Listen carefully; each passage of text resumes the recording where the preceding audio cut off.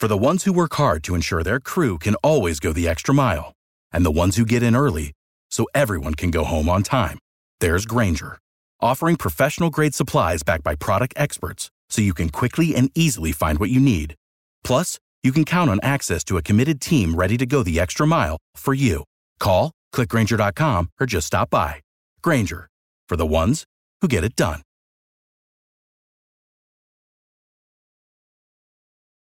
Every team, every topic, everywhere. This is Believe.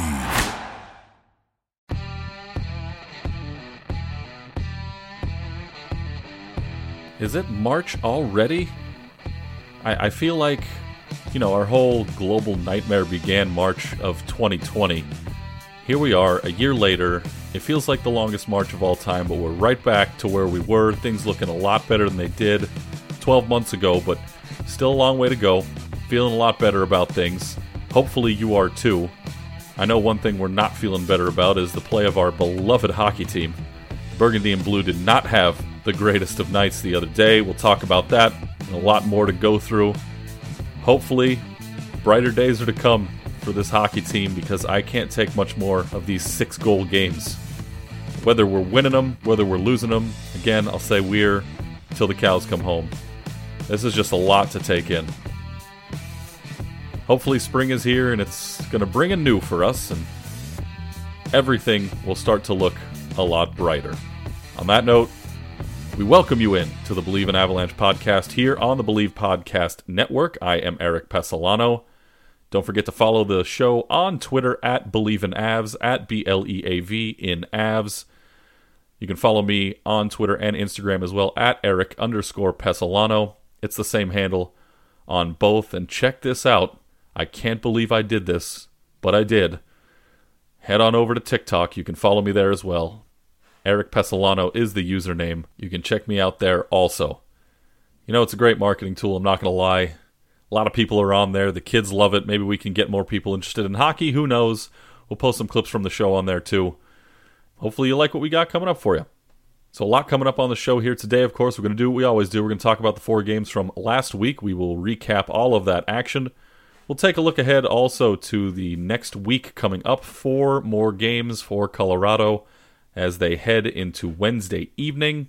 They'll run it back with the Sharks and then, of course, have 2 against Anaheim before beginning Monday next week against the Arizona Coyotes.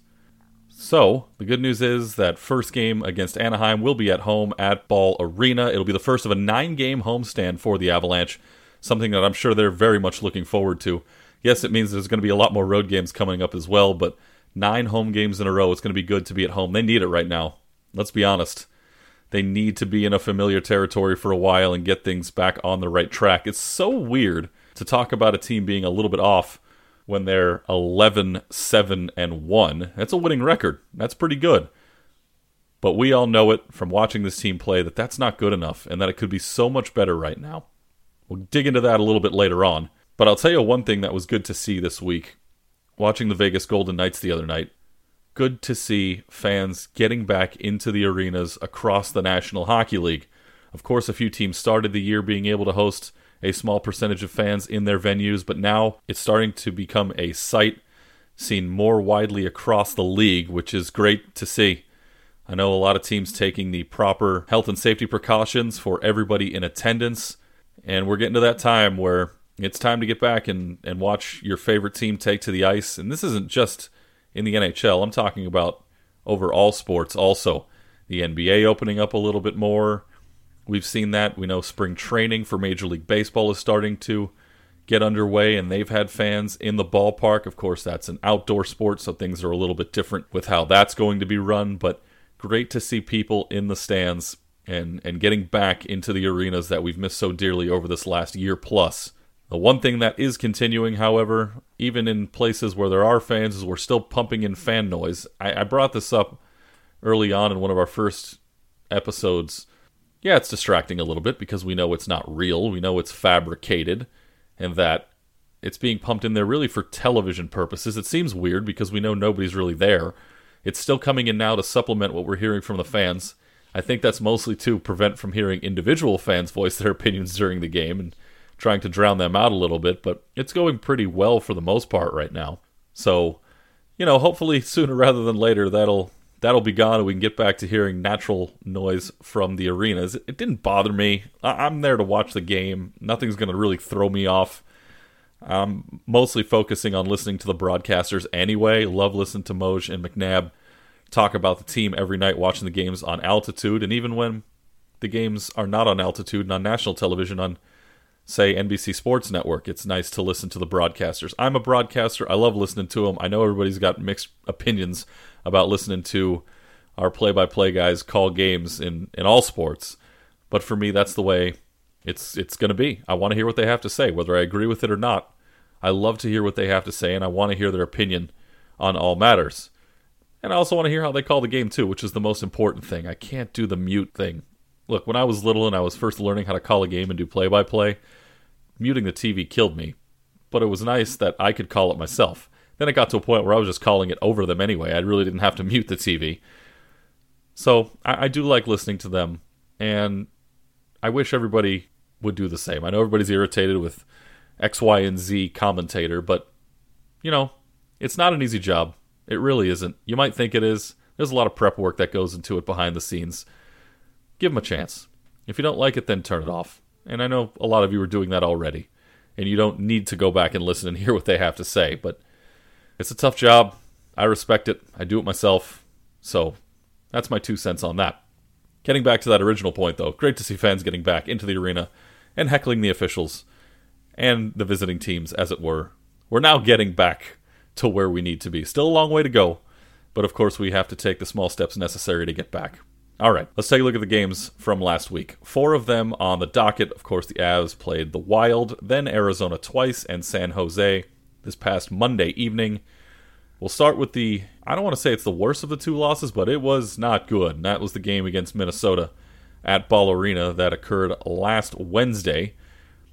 Pretty good start for the team in that one. I thought they came out of the gate looking good, but for some reason, and it looks like a trend this whole year, they get off to a good start and they just can't score. They'll zip around the opposition. They look like they're passing it pretty well. Are they organized? They're not terribly organized on the ice. Things do look like they're a little bit off, but they're still zipping around everybody. They just can't score. These goaltenders are there making good plays. Defenses look all right. And it's just one thing here and there, and you can't get on the board. And we saw that with Capo Kähkönen for Minnesota early. He was there making the saves needed to keep that game scoreless. Phil Grubauer was doing his thing. He continues to shine for this team this season in this game. And then you get the penalty on Mikko Rantanen for tripping Kirill Kaprizov, which was killed off, and it was good. It kind of pulled some momentum back away from Minnesota. And then Zuccarello, from an absolutely impossible angle, is able to beat Phil Grubauer after that 3-on-1 break. Great news here for Matt Zuccarello. 400th point for him in his career, the most by a Norwegian in the history of the National Hockey League. Big congrats to him. But that second half of the period was all wild. There really wasn't any two ways about it, and they ended that first frame with a 1-0 lead, out-shooting the Avs 11-9. They did not out-hit the Avs, though. Only 3-2 in the hits category. We'll talk about the hitting after we finish up these recaps, because the Avs they haven't done it this year. Faceoffs were even at 9 after that initial period. We mentioned Minnesota did not score on their first power play attempt, so 1-0 Wild after 1 in that one. We go to the second period. Avs look good again. They come out, look okay. They get a couple of power plays. Greenway had that slashing call against Girard, but nothing doing for the Avs on a struggling power play now. Zuccarello gets called for hooking a little bit later on. There was a scrum in front, and Rantanen couldn't quite poke it through Kähkönen, who made another good save. McKinnon had a shot also, and that one was gloved down by Kähkönen. Slight screen in front, which is something I think this team needs to do a better job of, getting traffic in front of the net. The weird thing about it with them is, when they do get a screen, whoever's up top getting ready to take that shot is almost afraid to let it go because they think it's going to get blocked, whether it's a teammate or a defender who gets in the way. Take the shot. Good things happen when you throw it at the net. When it's all said and done, 2 failed power plays for the Avalanche to start that second period. They do finally get a goal. Taves and Girard set up JT Compher. Fantastic snipe, and finally, JT is off the schneid. He gets himself a goal after ending a long streak. Avs tie it up at 1. Cale Makar shows off some good moves. Did get a little too cute there in the middle. Elected not to pull the trigger. Probably had a little bit of space, but wanted to make one final move, and that's what did him in the end. And then, a few minutes later, Minnesota comes right back. Zach Parise has that huge slapper off the Dumba pass, 800th point of Zach Parise's career. Another milestone reached. We're going to have a whole segment on milestones a little bit later on, because there have been a lot over the last couple of weeks, be it for Colorado or against. Wild go back on the power play after Byram's called for tripping, and at this point in the game, with Minnesota up 2-1, you can sense it's really starting to sway in Minnesota's favor. Although Nichushkin was able to draw a hooking call, we go 4-on-4. Avs get a short power play. They didn't do anything. It was a whole mess. And in that short period of time, Foligno gets that shorthanded goal, and you can see everything is falling apart. Even the officials getting in to the game with that screen on Nazem Kadri. And it's just a disastrous end of the period. Avs go to the locker room after 40 minutes, down 3-1. Still out shooting Minnesota. Matter of fact, increased their shot lead to 4 after the end of 2 periods. Hits were even in the second frame. Faceoffs were pretty even. Neither team scored on the power play. Avs 0 for 3 in that frame and allowed a shorthanded goal. This power play unit is just an absolute disaster. And then the third period starts. Ian Cole gets called for tripping. Welcome back against the Avs there, Mr. Cole, again. And the Avs get a power play goal. How about that? Nazem Kadri gets the goal from Cale Makar. And for Cale, getting the helper on that play. 5th quickest to 50 assists in the history of the National Hockey League. Took him 71 games. Only 4 players in that defensive position were able to do it quicker. After that, Rantanen gets a few opportunities, but it almost looks like no matter what he does, it doesn't work. And he's losing a little bit of confidence at this point. You turn around, Minnesota goes bang, bang. Hartman scores on the assist from Kaprizov. Kaprizov had that brilliant spin off the defender and just backhanded it right on the money to Hartman, who was cutting back door. And he was able to basically skate in just around a sleepwalking Bowen Byram. That wasn't good. That's going to be one of those learning moments for the kid who just got caught sleeping in a real bad time. And then Sturm gets himself onto a breakaway. He beats Grubauer clean right between the legs, and at that point you know that this thing is just going to get way out of control, and it did. As Sturm then netted a empty netter from 130 feet away, while the Avs went with the empty net down 3 with 3:15 left, and why not? That was a very Patrick Waugh thing to do for Colorado, but down 3, you might as well see what you can do. And that's pretty much the first time, and I can't tell you how long, that Grubauer got a rest. Outside from getting a night off, which hadn't happened in a while, he finally got some time to sit down. 3 whole minutes. But it was a much worse night than the game before for Colorado, and they lose their second game in a row. For the first time this season, they hadn't lost 2 games in a row all year to this point. They picked a heck of a time to do it. 6-2 your final score as the Wild take down the Avs. Colorado outshoots Minnesota 31-25 in the game, out-hits them 13-10, beats them in faceoffs 30-29, just over that 50% mark, and was even better on the power play, 1 for 4 on the night. They scored on their only chance in that third period. Minnesota 0 for 2 in the game. They didn't have a power play in the third period, which might be the only thing that was good for Colorado, was special teams in that third period. They scored on their only power play, and they didn't commit a penalty. What are the odds? Unfortunately, they were down by 2 goals when it all happened, and it didn't really much matter. So the Wild win, we move on. Avs, at the time, dropped to 10-6-1 on the year. So we move on to Friday evening when they took on the Arizona Coyotes out in the desert. Another milestone reached here. Burakovsky, 400th career game for him, and a little bit of a change too in net. Hunter Miska, who hadn't been on the roster the previous few games, gets called up. Werner goes back down to the taxi squad. Miska comes up. He gets the start. Aiden Hill gets the start for the Arizona Coyotes in what ended up becoming the most unpredictable goalie matchup of the season. I don't know that these two guys would ever match up against each other ever again, just based on rotations and luck of the draw with backup netminders being hurt or placed on COVID lists or whatever. These two get to square off, and Phil Grubauer gets a much-deserved night off. Big concern in this one was Matt Calvert getting scratched very, very late, moments before puck drop with an upper body injury, which was later deemed to be a lower body injury, so we still don't know what the heck is going on with him. We really hope it has nothing to do with his concussion history.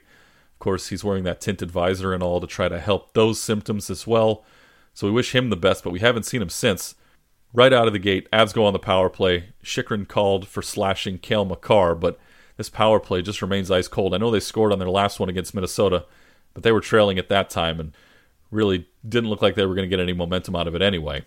Couple chances on this power play, they still can't score. And Adin Hill looks like he could win a Vezina. It's all these goaltenders against the Avalanche who apparently think they're the greatest thing that's ever happened. And you know what? They've played like it against this team. Which, I guess if you're the favorites in the preseason, everybody knows there's a target on that team's back, and they want to go after them and give it their best. I'm going to talk a little bit more about that later. So Hill looks good early. Arizona goes to the power play after a tripping call. Defense looked like they took a step back again, which they had been playing somewhat well over the first part of that period, but the penalty kill continues to be stellar, and they're able to kill it off. Avs go on a power play, another hooking call this time against Arizona. A little hesitant to shoot. Again, it goes back to me talking about that Wild game where there was an abundance of blocked shots before they went on the power play, so they were trying to pick and choose their shots. They were a little bit more selective, and ended up costing them. They did give up another shorthanded chance, which is starting to be a problem, but they did not score, nor did they allow a goal. Avs at this point 1 for their last 22 on the man advantage. That has got to change. My goodness. Turnover in front of the crease after the penalty was over. Hunter Miska turning into Phil Grubauer by bailing out the team. Then we see Landeskog and Garland both go off for roughing. We have a 4-on-4 near the end of the period. Then Schmaltz took a hooking call against Rantanen, so it was 4-on-3 for Colorado near the end of the period. They started the second frame on the man advantage in a scoreless game, but it really looked like they were going to dominate this thing from this point going forward once all those penalties start to happen. So they started the frame on the power play. Colorado does end up scoring eventually. Mikko Rantanen able to bury a loose puck in front. Kadri got that big McKinnon rebound and slid it over to Mikko. 8th goal of the year for Rantanen. That was the play where you saw Mikko really choke up on the stick, and credit to Peter McNabb for pointing it out on the altitude broadcast, getting a lot more leverage on the stick, almost leaning on it, to the point where you could snap it. You've seen it happen in face-off circles before, but he choked way up on it, had his hand all the way down where the blade meets the shaft, and is able to control that puck and get all of it in front to make sure he's able to bury it and not get stoned once again, because that seems to be happening a lot to this offense as the season has progressed. Saw it had a pretty good pass to Kadri in front after the goal. Hill was able to slide over and make a great stop. We saw that a lot with Marc-Andre Fleury in the Vegas series. And then we saw it a little bit with Kähkönen in that game against Minnesota. Now here comes Hill, a guy nobody knows about, doing the same stuff to the Avalanche. And he played well, even though he gave up that goal early on in that second period. Coyotes went to a power play after Bo Byram was called for slashing. He seems like he's taking a slight step back after looking pretty decent in his first few games, getting a lot more ice time. Penalty kill, though, still looks fantastic. Mikko Rantanen, after they killed it off, took a high stick, no call. Shocker, the officials don't give Colorado a penalty that occurred. But overall, it was a much better period. But again, not a ton to show for it. They got the one goal, which was decent, well executed, and they were able to score. You feel like they could have had 3 or 4 in the period. They end up with only 1. So they lead 1-0 going to that third period, which turned into a sloppy start to those final 20 minutes. This is when Bo Byram finally got into his first career fight. Give him credit. He did not back down from Caggiula. He did not win this fight, but he did not back down from a longtime NHL veteran. So good for him for finally getting into a scrap. And that kind of woke the team up just a little bit. Burakovsky had that snipe between a couple of defenders from Kadri and Rantanen. That made it 2-0 Avs. Not too long later, Kadri goes 5-0 on Hill to make it 3-0 as he split a couple of Coyotes, fell down to a knee, got back up, got that pass away to Kadri, did Makar. That one was pretty also. Avs with a big lead, you feel pretty good about it. And then you remember that Arizona was down 3-0 twice to Anaheim the previous couple games. And they didn't give up in those two and came back and beat the Ducks 4-3 both times. So this is where you got to be careful. Nate McKinnon had a nice breakaway, was able to beat Hill clean too, but he wrung it off the post.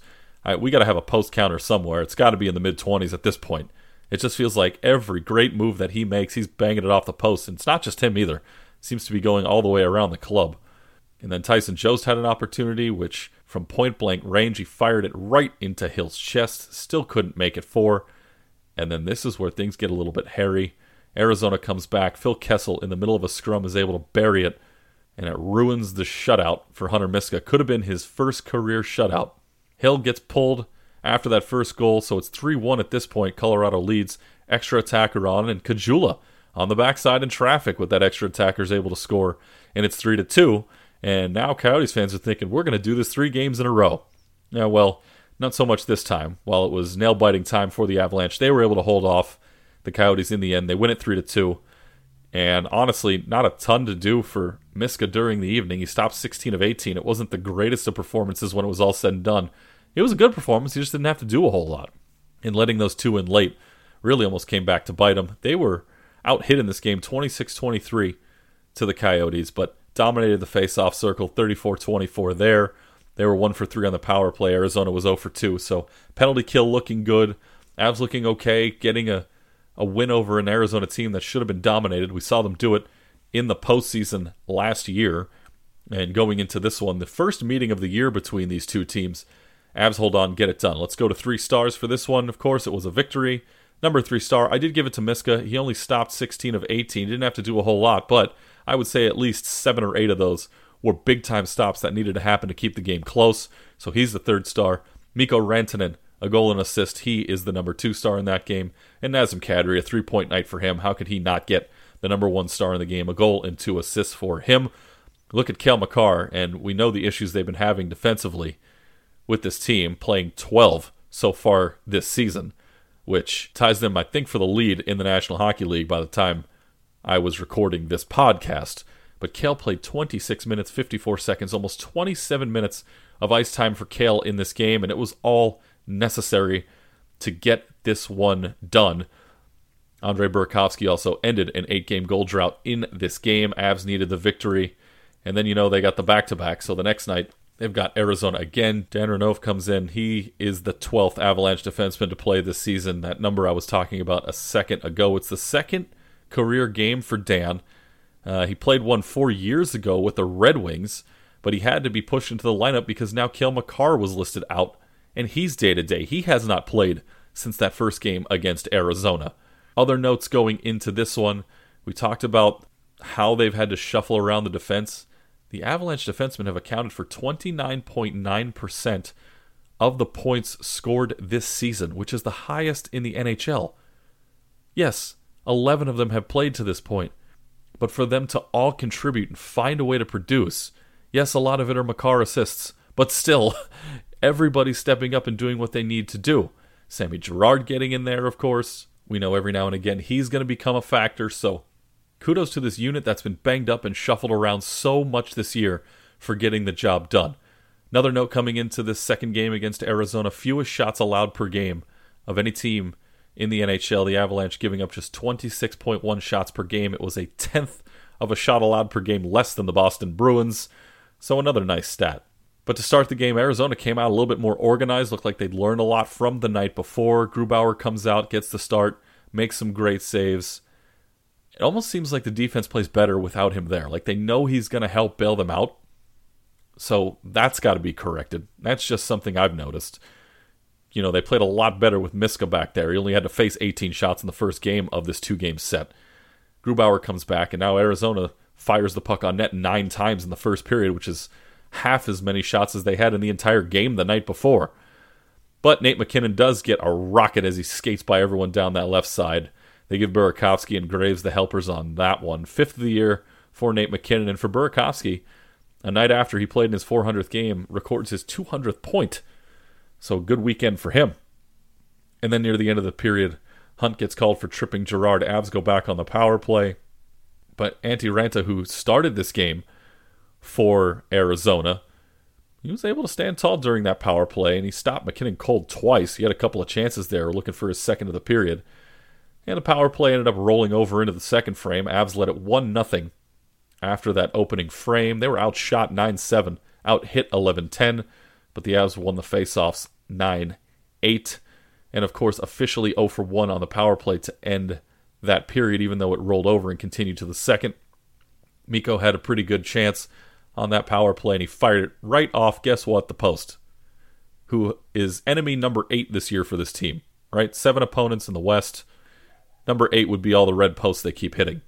But it seems like every time they get in front of the net, and it's happened early on in the period, they toss it around in front of the cage and still can't find a way to get it in. Raanta makes pretty good save, and the rebound caused a little bit of chaos in front, but really didn't matter because Colorado didn't score, and that seems to be a trend.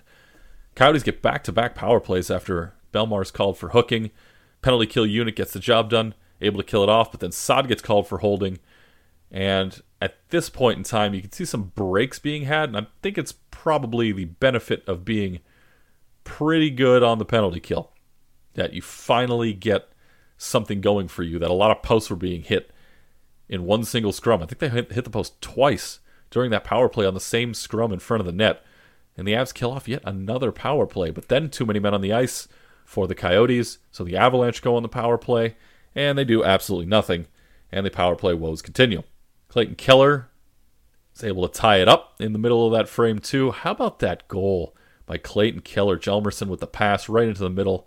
Keller lifting the left leg up off the ice, putting the stick between the legs, catching a piece. Perfect redirect to get by Grubauer. You don't really get much more talented than that. So, nice play for him. Not a nice play for Nichushkin, who couldn't clear the puck. Another turnover in the defensive end. Ends up a goal for the opponent.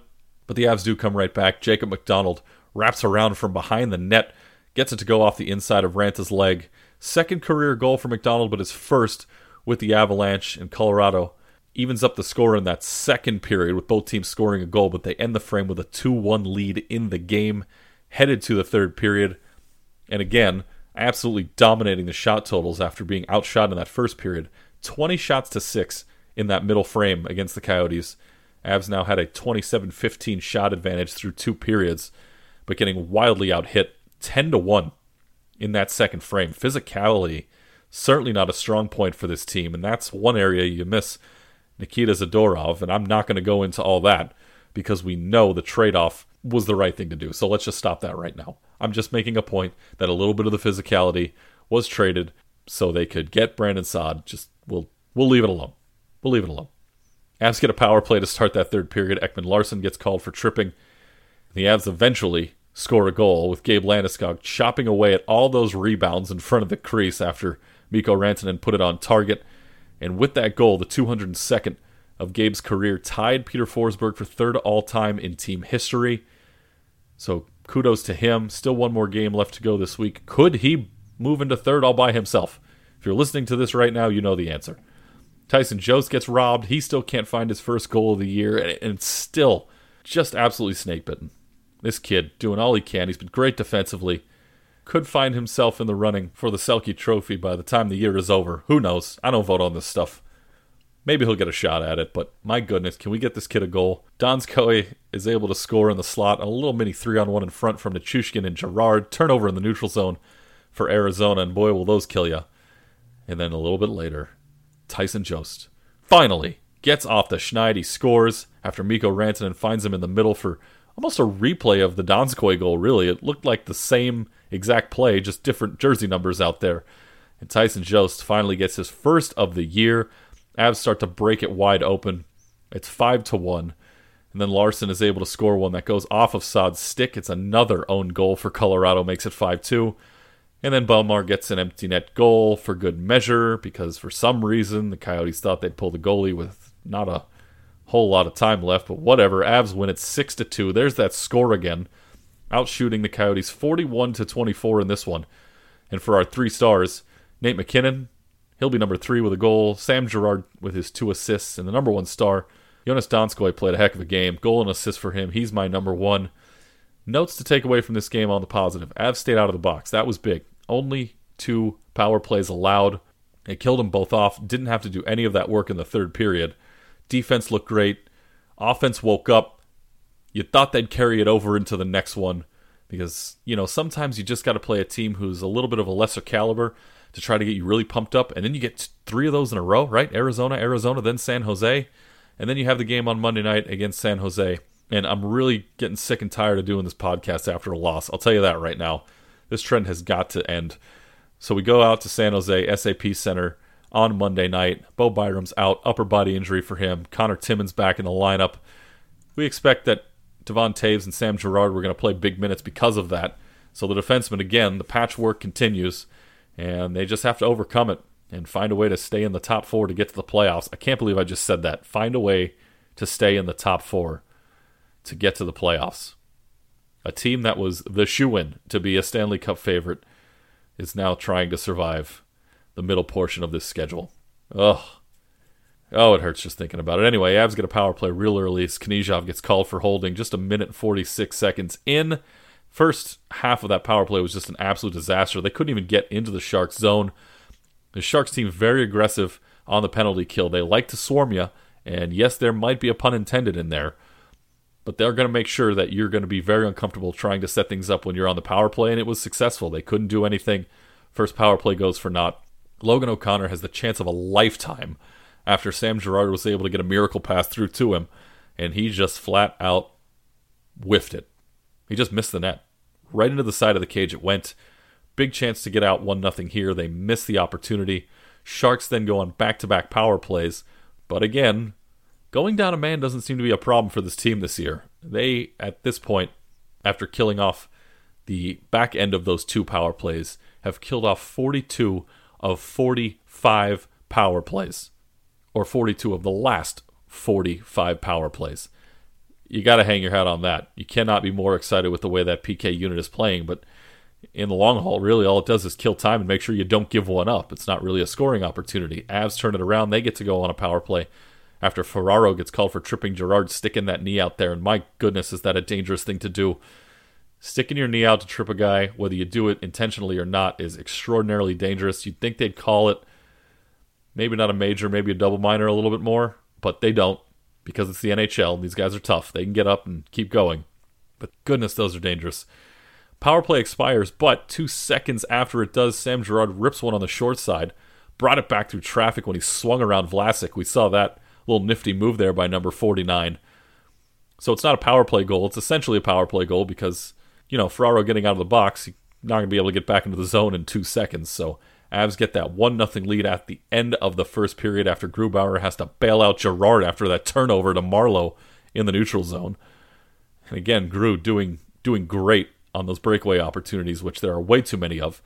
Play like that by Girard turning it over there in the neutral zone. I actually went back and tried to look up some phrases that I find myself yelling at the TV watching this team play. Namely, what are you doing when it's the power play? And, oh no. After turnovers in the defensive zone. That one was in the neutral zone, but you know what I'm talking about. It happens in the defensive zone often enough that it comes out way too much. Way too much. I need to breathe. Let's go to the second period. Avs up 1-0. They get to go on the power play. True gets called for tripping, and they do get a goal on the power play as the captain gets on the board after Nathan MacKinnon fired one on target. Big rebound out front. Girard gets a secondary assist, his second point of the night.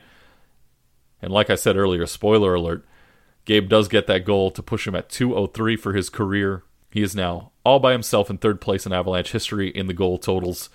And with that, actually tied Peter Forsberg also for fourth place in club history in power play goals. They both have 54 now, so the next one's going to put him all by himself in fourth, passing Peter on the list in team history once again. The assist for Nathan MacKinnon, as a matter of fact, had him pass Alex Tanguay for 8th all-time in team history in helpers. And then a little bit later on, while up 2-0, we saw Semek get that 5-hole through Grubauer, his 4th career goal to make it 2-1. Vlasic and Balcers with the helpers. I could say Rudolph's Balcers all day long. I know it's been something to say about on Twitter. Everybody's getting on that Balcers bandwagon. Hashtag that. Make a trend. Bit of a broken play in the middle defensively for Colorado, though, to make it 2-1. Sharks get on the board. They're down 1. You feel a little bit of momentum swing here, but you still feel pretty good knowing who you're playing. Avs get another power play. They can't do anything. They looked a little bit better, very organized on this power play in the offensive zone. Zipping it around, just couldn't find a good lane to shoot and couldn't break through, so we stayed 2-1. True gets a breakaway. Grubauer stopped him cold. Shocking. Lots of breakouts for San Jose in this one. Looked like they were a little bit quicker at times against this Colorado team, which is not something you see very often. Then MacKinnon had that chance where he batted the puck out of midair, and this time Martin got that left pad out there, was able to knock it away, and this is when you see the luck start to flip in the other direction. Kevin Labanc able to bury one in front after Comfort just absolutely falls asleep. Burakovsky was there kind of cruising around looking like his Xbox controller became disconnected, but nice feed from Kane there in the middle. Couture gets the secondary assist. We're tied at 2, go into the third, and this is just This is when all hell breaks loose. It was just a mess from start to finish. The top line, they couldn't be contained. Avalanche looked completely lost. It was an absolute disaster. Grubauer did all he could. He came up big in huge moments. And then Balcers gets credit for a goal after Kadri knocked it in himself. That's got to be the third own goal this year for this team. It's just getting absolutely ridiculous. And is it just because they were the favorites going in or whatever that the jinx just follows you around, that you have to overcome all these ridiculous circumstances to win a cup? You have to do them in a regular year anyway. Not to mention a shortened year and having to deal with all the injuries and the COVID issues, all of those things happening. But to have all these ridiculous own goals, I can't even. San Jose goes in the power play. Karlsson able to score from the point. Absolute blast through everybody. And it gets through pretty easily. I don't think Grubauer ever saw it. Pretty good screen in front. That made it 4-2. And then I don't know what the heck Phil Grubauer was doing on Leonard when he came in trying to poke check that one away. As soon as he missed, you knew it was a layup. And it was. As Leonard scores to make it 5-2. And at this point, you're saying you're done. I will say this, and this may be very pessimistic of me, but when it was 3-2, I said out loud to my significant other, who, by the way, is from the Bay Area and grew up a massive Sharks fan, so I had to deal with that during the game. I turned to her and I said, y'all are going to win this one 6-2. And this was when it was 3-2. Because it had that feeling things were turning around, and 6-2 seems to be some sort of a stupid number that we're hitting over and over again nowadays, whether the Avalanche win the game or not. And for the third time in 4 games, the score ends up 6-2 after Evander Kane slams home an empty net goal on a breakaway to wrap it up. And we get another 6-2 final score, this time on the wrong end once again. So they lose 6-2 against Minnesota. They beat Arizona 6-2, and then lose 6-2 to San Jose. They also beat Arizona 3-2, so the losing team scored exactly 2 goals in all 4 games this week. There's a stat that'll help you do absolutely nothing. Of course, not a great performance that entire third period, and it did them in. And it almost becomes a product of not putting a team away through the first 40 minutes. Now, I understand that a game is 60 minutes long, but when you are that much better, or supposed to be that much better than your opponent, and you cannot put them to sleep after 40 minutes, you got an issue. You got an issue brewing on your hands every time you go to that third frame. And that's what we saw in this game against San Jose. And with that loss, the Avalanche have now lost to every team in the division not named Arizona. They still have a perfect record against the Coyotes. They're not going to beat the Coyotes in all 8 games they play against them this year. They're 2-0 against Arizona so far, so eventually they're going to fall in one of them. You know, they lost to them in the playoffs last year in 1 game. They didn't sweep that series either. They won it 4-1. There are positives to take out of everything that happened in these 4 games over the weekend, even though they split them 2-2 yet again. They're now 11-7-1, not the greatest record they wanted through 19 games. They are 4th place in that Honda NHL West division. They have some games at hand against teams around them in the standings. They are behind Vegas and I believe Minnesota when it comes to games at hand and all those good numbers and whatever. The depth is beginning to step it up. It was 1 goal for Jost. It was 1 goal for McDonald. Belmar hadn't scored in a while either. We saw Burakovsky had a drought. We know Burakovsky isn't part of the depth scoring. He's one of the top scorers, and he needs to be. He hasn't been acting like it, I get it. But it's getting to the point where you got to start finding some of these positives, and if those guys are going to step up, Jost, McDonald, Belmar, just to name a few, you got to feel good about yourself. I mentioned earlier, guys lower on the charts who are getting a lot more playing time due to these injuries and the COVID issues. It's going to fare better for the team going forward. And I truly believe that. And maybe it's starting to come to a head. That third period against San Jose was an absolute disaster, but if you take that away, the game is 2-2. And it's a brand new hockey game. So while that whole period was a nightmare, the rest of the game wasn't a nightmare. It wasn't good, but it wasn't a nightmare. And that's the weird thing about this team. For as poorly as they played, they've been in every single one of these games this year. Opening night against St. Louis was awful. This game against Minnesota to start the week got away from them. And the same thing with San Jose. But if you take away the 2 this week that they lost, they had a chance to win both of those games. I don't care what the score tells you. Both of them got away in the third period after a couple of stupid things happened. The game against St. Louis, they were outplayed from start to finish. They didn't deserve to win that, nor did they look like they would at any point in the game, so forget that. But every other game, they've been the better team for at least half of the game. It's now going to get to a point. Can you finish teams off? And if you can't, that may be the difference between going to the postseason and not. The wide open chances this team are missing with the open nets and goaltenders getting over to make those saves, it just means that the trigger isn't being pulled quick enough, and there's a little bit of indecisiveness going on with some of these players. And that's got to stop. The confidence level has to go up. The own goals? What on earth? Byram had one earlier this year. We saw Saad versus Arizona, then Kadri against San Jose. Why are you putting it into your own net? Look, they're not doing it on purpose. Don't get me wrong. I don't want to sound like an idiot here, but all these little things that seem to be unfortunate and just unlucky, you got to have a little puck luck to win the cup. It's not happening for Colorado right now. It's just not. So here's where we stand through 19 games and what I'm calling the conclusion of round 1 through the division. They've now played all 7 teams in the division at least twice. They've at least split with 6 of those 7 teams. They have swept Arizona, but they've lost to everybody else. Yes, including Anaheim, San Jose, and LA. And that's why I bring up, is being the favorites a jinx? You come out of the gate, you're the number 1 favorite to win the Stanley Cup in the offseason. All this talent surrounding you. Big acquisitions coming in with Saad. Burakovsky had been around for a little bit, but he was another big one. The kids are coming up. Makar is now a central focus of this team. He's finally becoming a go-to back there defensively, if not the go-to defensively for this team. That's why they were the favorites coming in. Because of all that. Their performance in the playoff last year in the bubble only exacerbated the idea that this team could win a cup.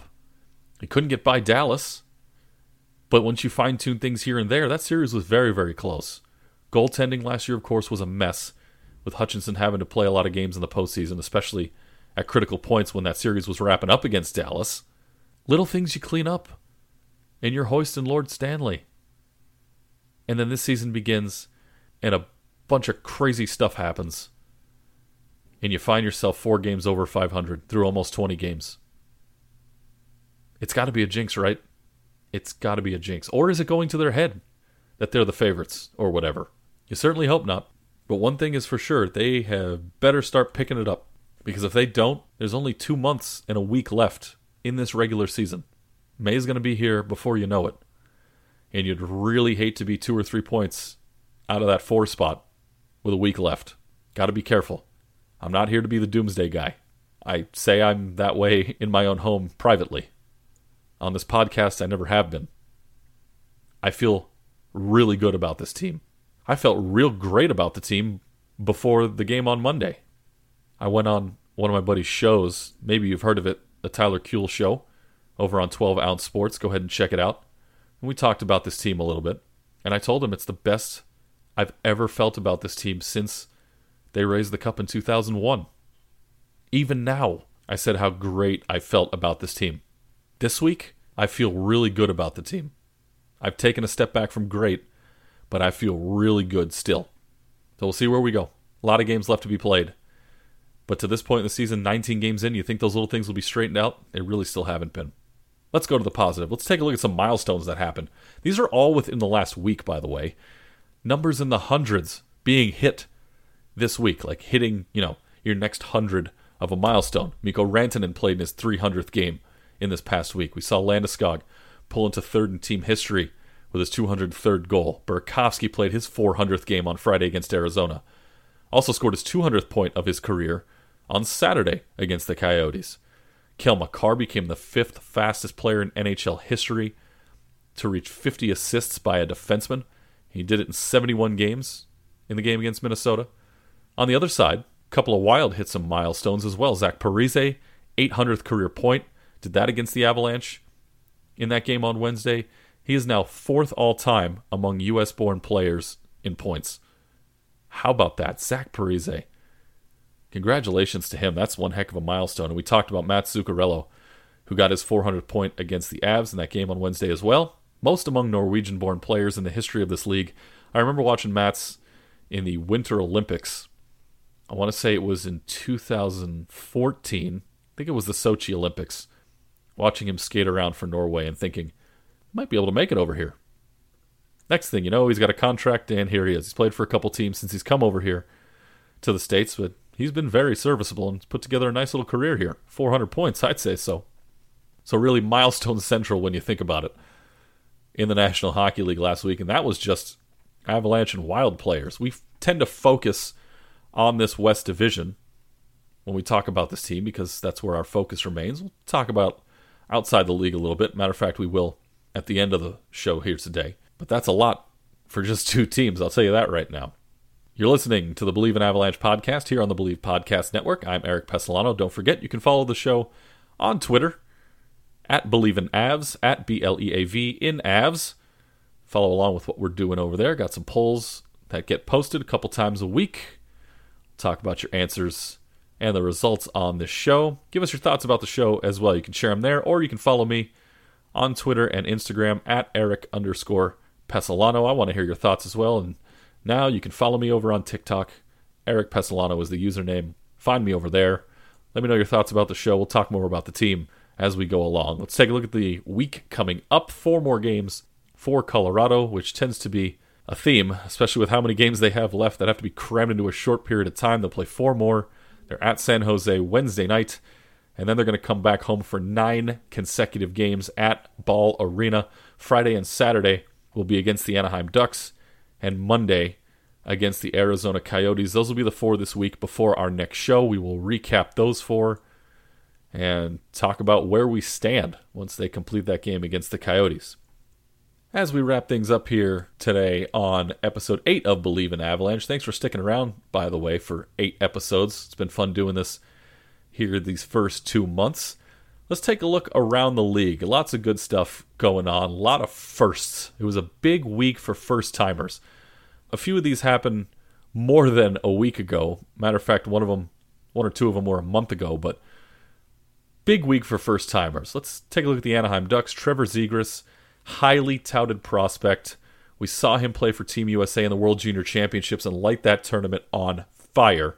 Well, he got to touch the ice for the first time February 22nd for the Ducks. Didn't make a ton of noise on the ice, getting his sea legs under him, but good to see him and his family too. I think that game was against Arizona, so fans were allowed in the building at Gila River Arena and got to see their kid play in his first career game, getting called up from the San Diego Gulls to take to the ice.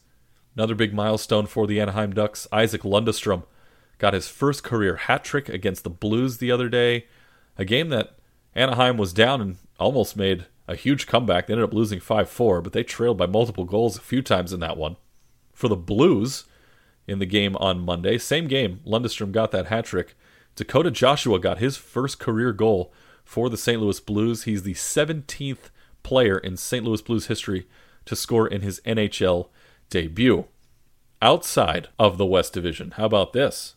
Up in Vancouver, Thatcher Demko got his first career shutout on Monday. Congratulations to him. Also in that Scotiabank North Division, Montreal head coach Dominique Ducharme debuted on Thursday. It was a loss, but, finally got to coach for obviously the most storied club in the history of this league. And you look over into the MassMutual East Division, Jack Studnicka, and this was one that happened way back on January 21st, but he scored his first career goal for the Boston Bruins, and get this, for as good as the Bruins have been, remember they started that year with a very long drought of scoring a goal 5-on-5. Well, Studnicka was the one who got the first 5-on-5 goal of the year for the Bruins. It was on January 21st. It also was his first career goal. And then coming back into the West Division, Caleb Addison debuted for the Minnesota Wild on February 20th, had a +2 in that game for the Wild. Lots of firsts this week in the NHL. Congratulations to all those gentlemen who are really at the beginning of their NHL careers at their positions. And hopefully you have a long and prosperous career yourselves. Well, that's going to do it for us today on Believe in Avalanche. Don't forget to go follow all the social media accounts at Believe in Avs on Twitter, at Eric_Pesolano on Twitter and Instagram, and Eric Pesolano over on TikTok. They will all be very, very heavily focused on the National Hockey League, mostly your Colorado Avalanche. Thank you so much for being here. We can't wait to talk to you next week. Hopefully the Avs can once again, like we hope for every week, grab 8 points out of a possible 8 in their 4 games next week. You've been listening to the Believe in Avalanche podcast right here on the Believe Podcast Network. We'll talk to you next week, everybody. Go Avs, go.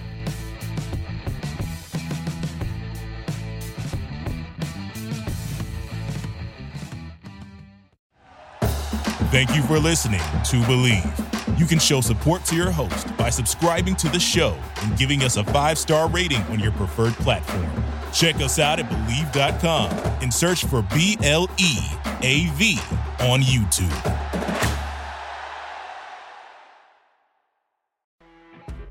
You know when you're listening to a true crime story that has an unbelievable plot twist that makes you stop in your tracks? That's what our podcast, People Are the Worst, brings you with each episode. I'm Rachel. And I'm Rebecca. We're identical twins who love true crime cases that make you say, didn't see that coming, and we hate the people responsible for them. Listen to People Are the Worst now on Apple, Spotify, or wherever you get your podcasts.